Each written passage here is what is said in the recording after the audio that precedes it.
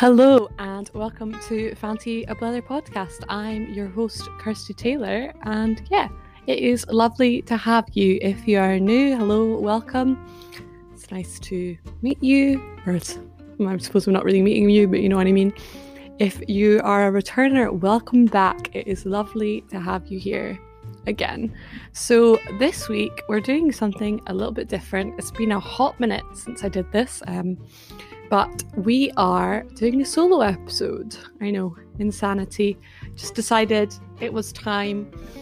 I know a couple of you out there, there's a few of you out there who love a good solo episode from me, so you're in luck because today is your day. It's solo episode time. So let's just kick on into the intro. So this week's intro begins as always. I don't know why I was so weird right there. With my small wonder of the week, and this is very autumnal based. I also really just love the word autumnal, doesn't it? Just such poetic meaning. So my small wonder of the week is the golden and orangey hues, almost like a fire sparking, of the leaves on the trees. I went for a wonderful walk recently. If you're from Perthshire or Scotland and know your way around a little bit in the Hermitage, it's looking very beautiful at the moment. And enjoyed a walk in amongst the trees with all the different leaves, and it was so nice, and I'm very excited for more of them to turn. And driving at the moment is very nice. Of course, cycle if you can, but Aberdeen to Perth is a pretty long cycle, so driving down the A9 and stuff at the moment is so lovely because all the trees have all these different colours going on. Of course, keep an eye on the road, but you can appreciate them in your peripheral vision. So that is my small wonder of the week. So up next we have what I'm engaging with. Now, this is something I discovered last night. Last night I was looking for something to watch on good old Netflix, because the only things I watch that are on TV, this is a little bit of a guilty pleasure, but hey-oh, I guess I'm outing myself right here. The only things I watch on actual TV are Britain's Got Talent this year, which I haven't watched in a couple of years, but in amongst the pandemic, I began watching the auditions and stuff and became quite invested. So I have been watching that, but typically on like STV Player because I can never watch anything live because my life isn't that together. And then this is where the guilty pleasure comes in. I don't think Britain's Got Talent's really a guilty pleasure. Made in Chelsea is back. That is not what I'm engaging with. Oh God, no. I'm not telling you to go and watch Made in Chelsea. Please don't feel like you need to do that. I honestly watch it because I just find it funny. I find it hilarious how unrealistic it is, and it's a great way to just completely turn off my brain because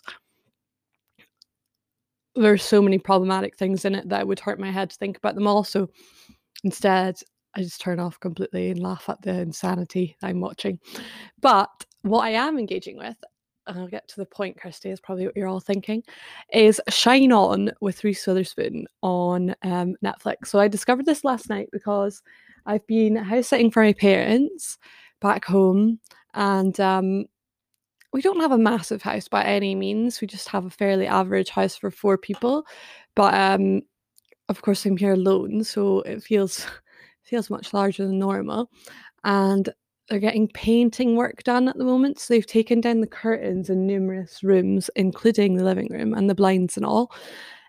So at night, and when I say at night, it gets dark at about 7 o'clock at the moment. So by 7 p.m, there's just this really, really dark window, and you can't. Oh, it just creeps me out. I'm not a fan, so I needed to watch something not scary on Netflix I hadn't seen already. I didn't want to watch a film. I needed just a new series that was going to be entertaining and distract me from the pitch black that surrounded me. And I found Shine On with Reese Witherspoon. And I mean, first of all, Reese Witherspoon, an icon. We love her, a goddess. Is there anything that women can't do, really? She is wonderful. I'm such a big fan. And basically, Shine On with her is like her own chat show, I suppose, but it's a little bit more active than just a chat show. She meets these people in places and they sometimes do things together and stuff. So it's a little bit more exciting than that. And she meets up with these kick-ass women doing killer things in the world, like Cleo Wade, Ava DuVernay. Oh my goodness, I butchered her name, so sorry. And Ava DuVernay. Oh, why can I not say that today? I could say it fine yesterday. Ava DuVernay. Right, okay, we're giving up now. I think that was right. Dolly Parton. Who else? America Ferrara. Nope. We're going to mess that one up too now. So we'll just move on. Abby Wambach and her wife. Oh, that's really bad. Whose name has escaped me currently, which is really terrible because that was the last episode I watched last night. But just super, super cool, interesting stuff. And yeah, loved it. Very, very interesting, and I'm very excited to keep watching more and just killer women on it. So highly recommend, if you have Netflix, to give that a watch. It's fabulous. Yeah. So as I said already, this is a good old-fashioned solo episode. Before we kick into the main section of the episode, there will of course be the poem of the week, but just before that, I wanted to say that I wanted to say that I realised that we stopped doing positive news story of the week, and that was by accident. I don't know how we managed to forget about it, but I've remembered and I'm bringing it back. Of course, I got rid of what we're reading in a week because it was just unrealistic for me to be reading a new book every week at the moment with my hectic life at the moment. So that will be replaced with a positive news story of the week, which will come at the end of the episode. So stay tuned for that to leave everyone on a positive note every week. So now we're going to kick into our poem of the week. So for the poem for this week, I found this really cool site called Hello Poetry, which I think I have used a little bit before, but I just kind of forgot about it. And this poem is by the user, apologies if I pronounce this incorrectly, Druzane Rika, and I'll have their link to this poem in the show notes, and also that way you can find their account as well. So this poem is called Technology, Friend and Foe by Druzane Rika. Technology, friend and foe. Technology. You know me so well. I share everything with you first. You know everything about me, things I might not even be aware about. You bring me to utopia with each touch, a single swipe, and I get my cup of tea, but how bad could you be for me? I have increasingly decreasing attention. I am just a tool to you, a point to collect more data to sell and sell away to manipulators and attack me with new intelligence. I am always gullible. Technology. I can't live without you. I need you more than I thirst for water. Why do you set out to destroy my entire race? So that is Technology, Friend and Foe by Druzane Rika on Hello Poetry, which, as I said before, I'll have linked in the show note. Hi all, Kirsty just popping in here as per usual for our charity spot of the week. This week our charity of choice is Barnardo's. I picked Barnardo's, the children's charity, this week because they have a campaign called Left to Their Own Devices, Children's Social Media and Mental Health, and I think it gives some incredible information about different stories and what we can do next and the changes that we can make. And I will link that in the show notes so you can find all the information about that particular campaign, about the research, the education, the mental health support that is in existence, and why we need to start regulating the internet more. Of course, like all charities, you can work with Barnardo's if you're in need of a job. Perhaps they have one available for you. Of course, by getting involved, you can donate by making a donation, or you can donate in other ways. You can raise money for them, you can volunteer with them, you can campaign with them. They also have a section called Challenge Yourself, which is about sponsorships, more than anything, I would say. And they also have, as I said, they've got a section about donate in other ways. So you can donate by telephone or post lotteries and raffles. leaving a gift in your will, direct from your salary, etc., etc., etc. Lots of other things. And on their website, you can find out more about what they do and who they are and ways that you can get involved with them. And they also have information about their gender pay gap. And I think that's super cool, as well as obviously their annual report and stuff. And I think that's something really important to publicise, especially to charities. So it is barnardos.org.uk, and Barnardos is spelled BARNARDOS.org.uk. And I will have them linked in the show notes so you can find out more about them. Thank you. I hope you enjoy the rest of the episode. So now it's time for the main part of the episode. So this week we are talking all about social media. We're talking about the good, the bad, and the ugly of social media and living in a numbers-orientated world. So this one is one that I've wanted to talk about for quite a while, actually. But I just never really knew how to put my words into motion and get them to make sense altogether. But I think it's such an interesting, complex issue. And I did recently watch Social Dilemma, which did help to kind of further my opinions and my views. I do recommend The Social Dilemma.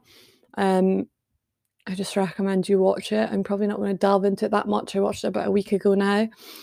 And I think they made some great points, but I think they also missed out a lot of points and they kept it very negative, which I understand that was kind of the aim of the film. But I kind of want to go into all aspects of it a little bit more. I'm just gonna have a chat, and I would love to know what you all think too. Please do send me a message. Let me know what you think. Send me a voice note. I love a good voice note recently. That's become my brand new thing, sending everyone voice notes.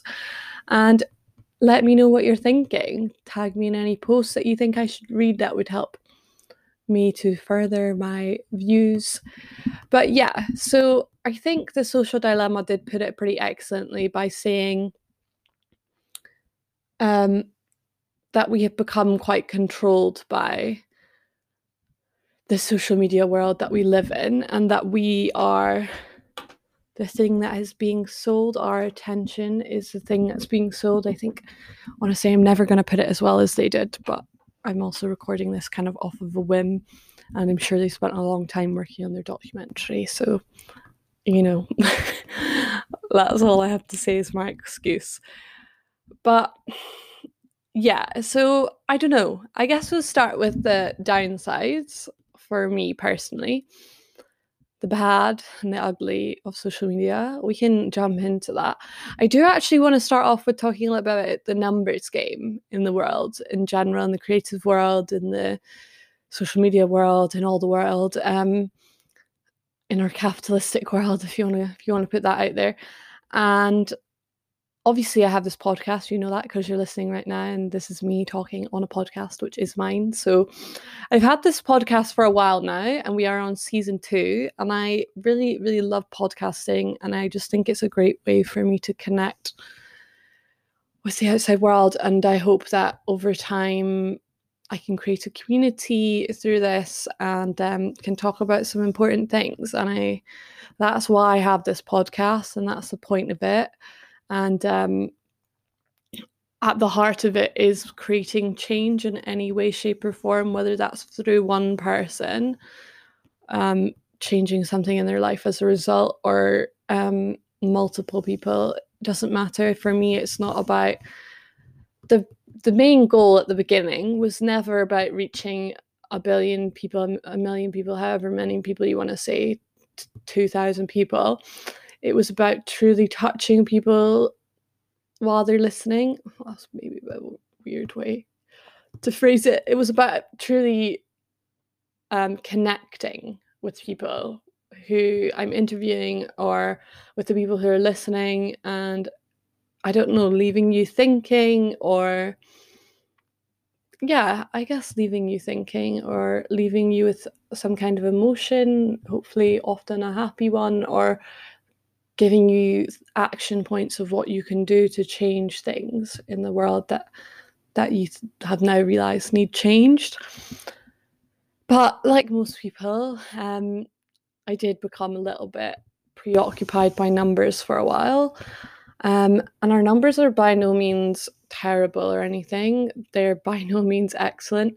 they are what they are. And I became a little bit like stressed and paranoid and anxious about the fact that we weren't growing as fast as I've seen other podcasts grow, and we weren't getting as many listens as others, and we didn't have that big of an estimated audience size, etc., etc. If you don't know, I use Anchor, so that gives me my numbers. I don't go out and look for them. It tells me them, which maybe isn't the most helpful thing in the world because I don't think I actually want to know them. Yeah, and I just became aware that I'd become very preoccupied with the numbers to the point that I'd forgotten why I even started this podcast, and I'd kind of lost the point of it all. And I got a little bit lost in it all for a little while, and I was very fortunate that I managed to snap myself out of it very quickly and realize, no, like, this isn't why you do this. Similar to my writing, like my poetry, I don't write for, my dad put it really well. Do you write for other people or do you write for yourself? And of course, there's a little bit of an aspect of both. But if you're not doing something partially for yourself, then why are you doing it? And you said you shouldn't write to be published. You should write because you want to write and you want to share your work. That's wonderful. And then if you do get published, then that's a celebration, but not an expectation. And you shouldn't belittle your writing because it isn't in a book, kind of thing. And I thought he had a very valid point, and I was like, that's true. Yeah, you're right. I don't obviously I do podcasts for other people to listen, but I don't podcast to be the next big thing and to be on, I don't know. I mean, I'd love to be on the Graham Norton show. Do not get me wrong on that one. But other than that, I don't podcast to be like well known or to be on some network or to be making money from it or anything like that. Maybe down the line we will make a little bit of money, but that's just not my top priority. I'm very lucky that in a position where hopefully soon, provided that this year goes well, I will have a stable working job with a fairly decent wage. So I won't need to, I mean, everybody always worries about money, but this won't be my job is what I'm trying to say, in a very well roundabout and very awkward way. But yeah, so it is interesting, isn't it, how you can become so obsessed with figures, especially as somebody that's not, I mean, I do actually like a bit of maths. I loved maths when I was younger, but it wasn't my favourite subject of all time. And I just think it is quite interesting. And that comes down to the whole thing with social media, which we're going to get into a little bit more now. So obviously, some people work in social media. So I can imagine that numbers and engagement and things like that are really important because that kind of defines their payment and defines how they get paid. And I understand that entirely. But I don't work in social media. I don't earn any money in social media. And yet, particularly when I was younger, when social media was brand new, I suppose, to the world, I became obsessed with how many friends have I got on Facebook, how many followers have I got on Instagram, how many retweets have I got here, have I gone viral, blah, blah, blah, blah. How many likes does this have? How many comments does this have? And I think part of the problem was that we were the first ever, I was born in 97, if you didn't know, so I'm 23, nearly 24 actually. Well, a little bit off yet, still Christmas first. Yeah, we were kind of the first generation who ever experienced social media as teenagers. Obviously, generations since then have experienced that too, but hopefully we're a little bit more educated and it's a little bit better now than it was then. It's by no means perfect, don't get me wrong. But social media became big when I was in high school, quite early in high school. I started high school when I was 11. Now, Twitter came out, I know this from a pub quiz that I did, in 2006. And I started high school in 2008.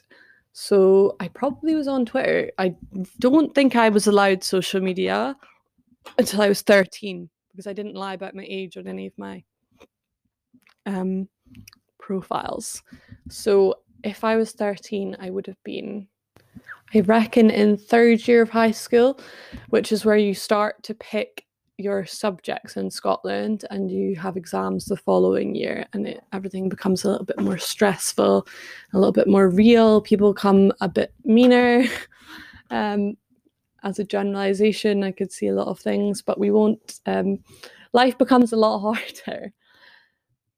And just to top it all off, now we've got people tweeting things, indirect tweeting people, which caused all kind of problems. As a teenager, I was somebody who suffered from anxiety and probably depression too. It was not diagnosed until I was much older, so I couldn't tell you for sure what I was going through at the time. But my mental health was not good in high school, not one bit.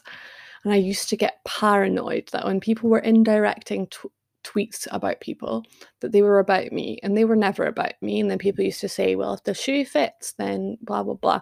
But the shoe didn't fit. But I was so paranoid that somebody could be talking about me that I became like sure that these things were about me, and the little voices in my head kind of convinced me that that was all about me. And then Instagram started, and people wanted likes, people wanted comments. A comment was better than a like, so it was more personal.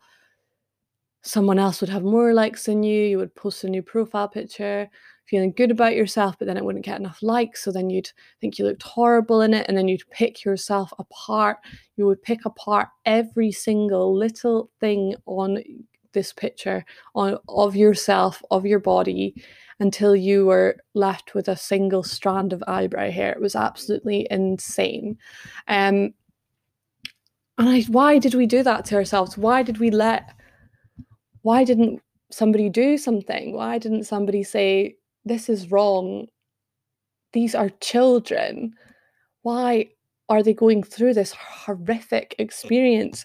This can't possibly be good for them. It's beyond me. I was very fortunate, I must add, and I am very fortunate to this day, and very privileged. I don't really like the word fortunate, but very privileged in the fact that my parents were quite strict on things like the internet and social media when I was younger. When you're in high school, it's a lot harder for them to police that, but throughout primary school, we weren't allowed a phone. We were allowed 1 hour of computer time. Social media didn't really exist then, so it was really just like playing The Sims or something. And we were really, really encouraged to be outside and to do things that weren't on a screen. And in high school, everyone became enamored with their phones, and as a result, so did I suppose. I did still play a lot of sports and do a lot of out of school activity things because that made me happy, and I'm glad that I did those things, because otherwise I think I would have lost myself in the world of likes and dislikes, and I suppose dislikes were anything, of likes and comments, and I suppose we have Bebo as well for a while, other halves, and I don't remember all those other things. But it was a hard time to grow up. I'm not saying it was the hardest time of all time. I'm not trying to be like that. But social media had so many negative implications, I think, on the mental health of my generation from a young age. That is quite worrying to this day. And I'm glad that we're finally educating children on how to use these things. And parents are finally paying more attention to the impacts these have on their children. Not to say my parents weren't aware, because they were, and they did try to alter things. But as I said, teenagers tend to have their own mind about things. And there was also such a problematic economic thing as well going on, and when it came to phones and things like that in school. You always wanted the new phone so you could fit in with everyone else. The Blackberries were big when I was in high school. Everyone had a Blackberry. Blackberries were phones designed for business people, designed for people who worked in business, not designed for high school children. People with BBM people and all this kind of crazy stuff. And they were not the target audience. But if you were a teenager at that time and you did not have a Blackberry, you would inevitably be made fun of or laughed at or feel as if you weren't good enough because you didn't have it. I, for a while, had this lime green phone, and I can't for the life of me remember the make. But it was an Android, and I loved that phone with every share in my but I thought it was a nice fun color, and I thought it was different and original and cool. But of course I came to hate it when I went to school and people would make fun of me for having that phone, and that it's just so problematic. Like, it's a phone. But that is some of the bad and the ugly that existed. I think as time has gone on, I guess our generation in particular have become particularly aware of the impacts that social media can have on us, as we have all experienced it firsthand. And as a result, I turned off my notifications. I know there's so many more things that I need to do to break these societal rules that are forcing me in this addiction with social media. But I turned off all of my notifications on all apps, even my emails, I guess over a year ago now. I only have texts and phone calls on, and my calendar, probably, because otherwise I'll forget what I'm supposed to be doing. And that made such a profound difference in the way that I use social media, as now I have to make a conscious effort and conscious choice to click on the app and to scroll through Instagram and to check my messages and to reply to people. The only time I might turn it on is like Messenger, WhatsApp or something if I'm about to meet people, just in case the plans change so I don't end up showing up somewhere 2 hours early or something. But other than that, I really do try my best to keep it off. And I am now recently trying to implement no screens for at least an hour before I go to bed at night, to just allow myself time to unwind from the day. I'm trying to get into journaling, which probably sounds hilarious. Unless you're like, Kirsty, you're a writer, surely you've always journaled. And you'll be wrong about that. No, I have not always journaled. I actually find journaling really difficult because, I don't know, it's easier to write fictionally than it is to write about my own life. And reading and things like that at night, and doing some yoga, and I've started to get into meditation through Headspace, and that's really made such a profound difference, not just on how long I sleep, but on how I do sleep and how I feel when I wake up and how much more energized I feel, which is something that I really needed to improve upon. And my next goal is to stop checking my phone first thing in the morning, which is something I'm sure many of you listening to this are guilty of, and it is very difficult. I do find it a lot harder when I'm at home because I don't have a clock in this bedroom, so that is how I check the time, and then as a result I just end up going on my phone. But I am trying to take that out of my space, and I'm trying to set myself allocated time to go on to these social media apps and such and be aware of what I'm doing and how I'm using it. Of course, there's good sides to social media, and I want to talk about that a little now too. So, social media creates such an incredible platform and the ability to create a community that really didn't exist before, and people on social media have had the opportunities to do things that they would never have been able to do before due to the boundaries of that industry or that workspace in place, or the societal norms or rules around certain things. And now people can be a poet by posting a poet, by just setting up an Instagram account and posting their poetry. People can create a community just by starting a Facebook group and sharing their thoughts and feelings and creating these connections that are beautiful and wonderful and kind and thoughtful. And you can create wonderful friendships through the internet. You can create real life, effective, important friendships, because there are real people on these sites. Of course, there are trolls and bots and all the rest of it. And it is easy to get lost in that world and just see social media as a negative and pessimistic and problematic place. But we forget about the good things that come with it. It isn't perfect by any way, shape, or form, as I've already said, but there is an ability for more inclusivity in a way in social media that's never existed before. one of the incredible things we saw during the increase of the Black Lives Matter movement, which is a movement that has not ended and didn't start this lockdown. And so please don't think I'm saying, oh, well, the Black Lives Matter movement started to exist, because I know it existed long, long before this. But the increased, I suppose, public attention towards this movement during lockdown, particularly on social media, had quite an impact. I'm not talking about those black squares. No. I'm talking about people who had a real voice on social media, people who are verified and have fans and followers, etc., using their accounts and their followers numbers for good, and handing over their platform for a day or for a week or for however long to other people to share their voice and to create this community of people listening and finally educating themselves and becoming anti-racist, and giving a platform to voices who have not been what would you say, have not been given that opportunity before, even though they are more deserving of it than many other people who have a voice on these platforms. And that to me was such a profound and important moment in, I suppose, social media's history, because I was like, look at these great things that can happen on this app. Look at these ways that we can learn from each other. Look at these ways that we can engage. Look at these ways that we can create change. Even just by reading a resources post on Instagram about anti-racism, or by reading Choose Love's posts about what is really going on in the world right now for people seeking refuge, and what can I do to help. You get your news. Of course, there's a problem of fake news and fast news, etc., but that isn't a new problem.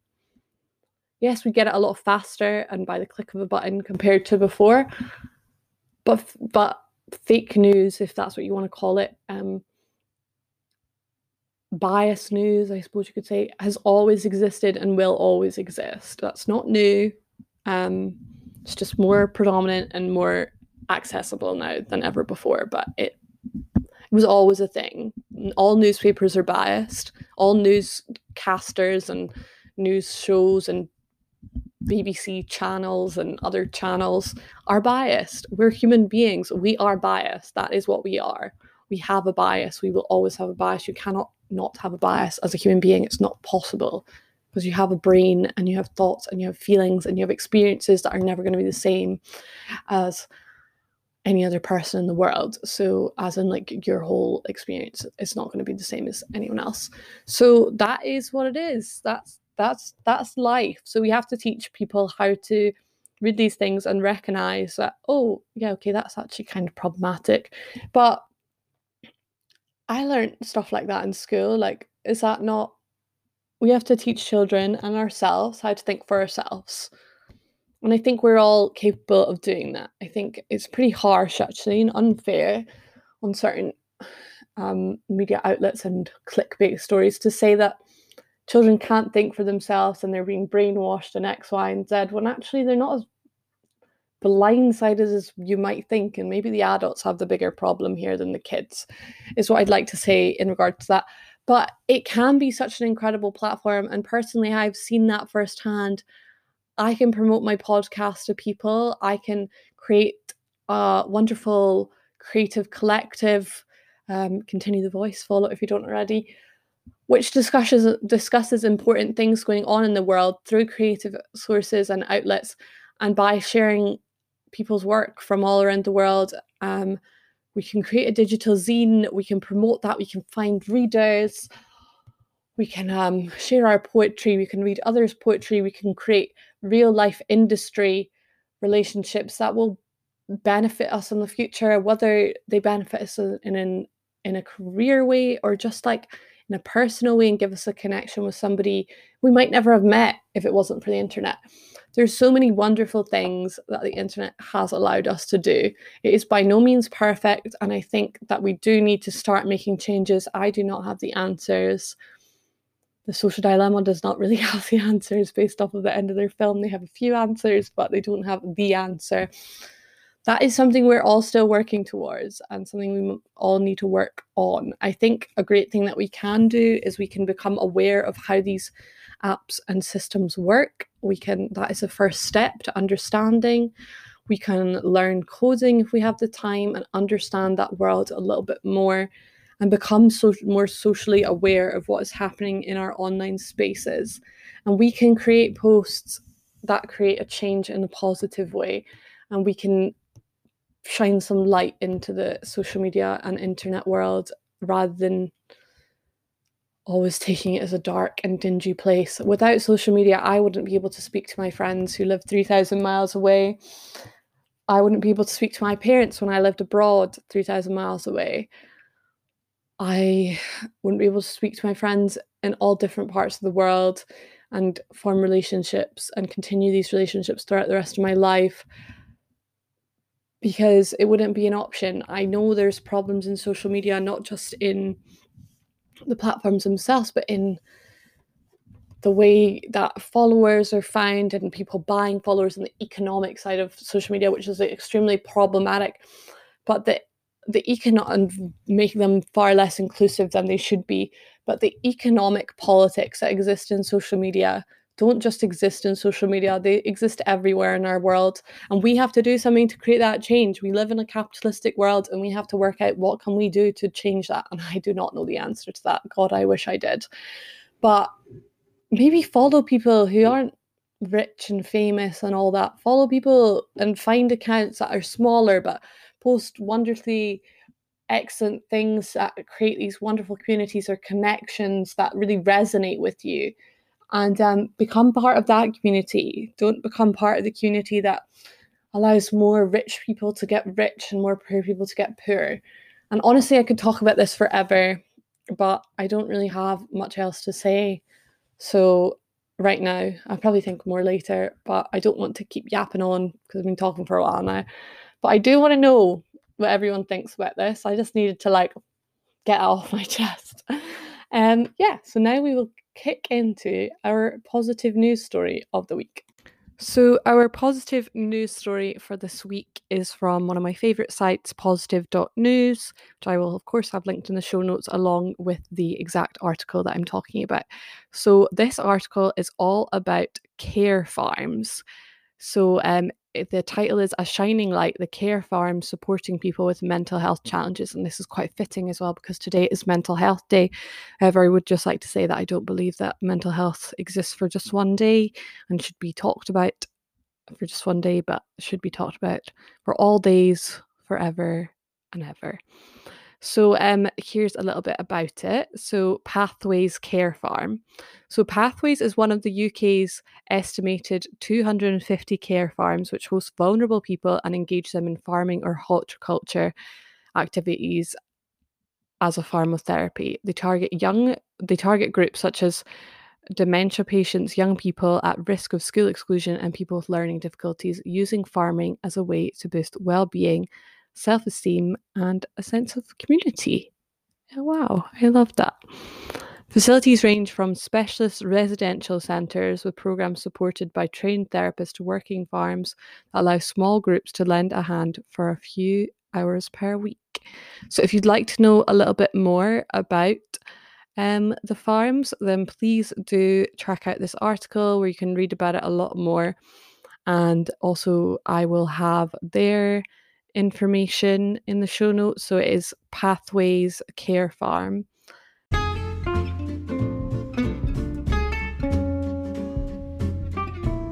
And yeah, thank you so much for listening this week. And don't forget to tune in next Saturday for a new episode of Fancy Blather. And of course, don't forget to catch Naomi and I on Small Talk on Wednesday. Thank you so much for joining me, and I hope you have a great week. Bye.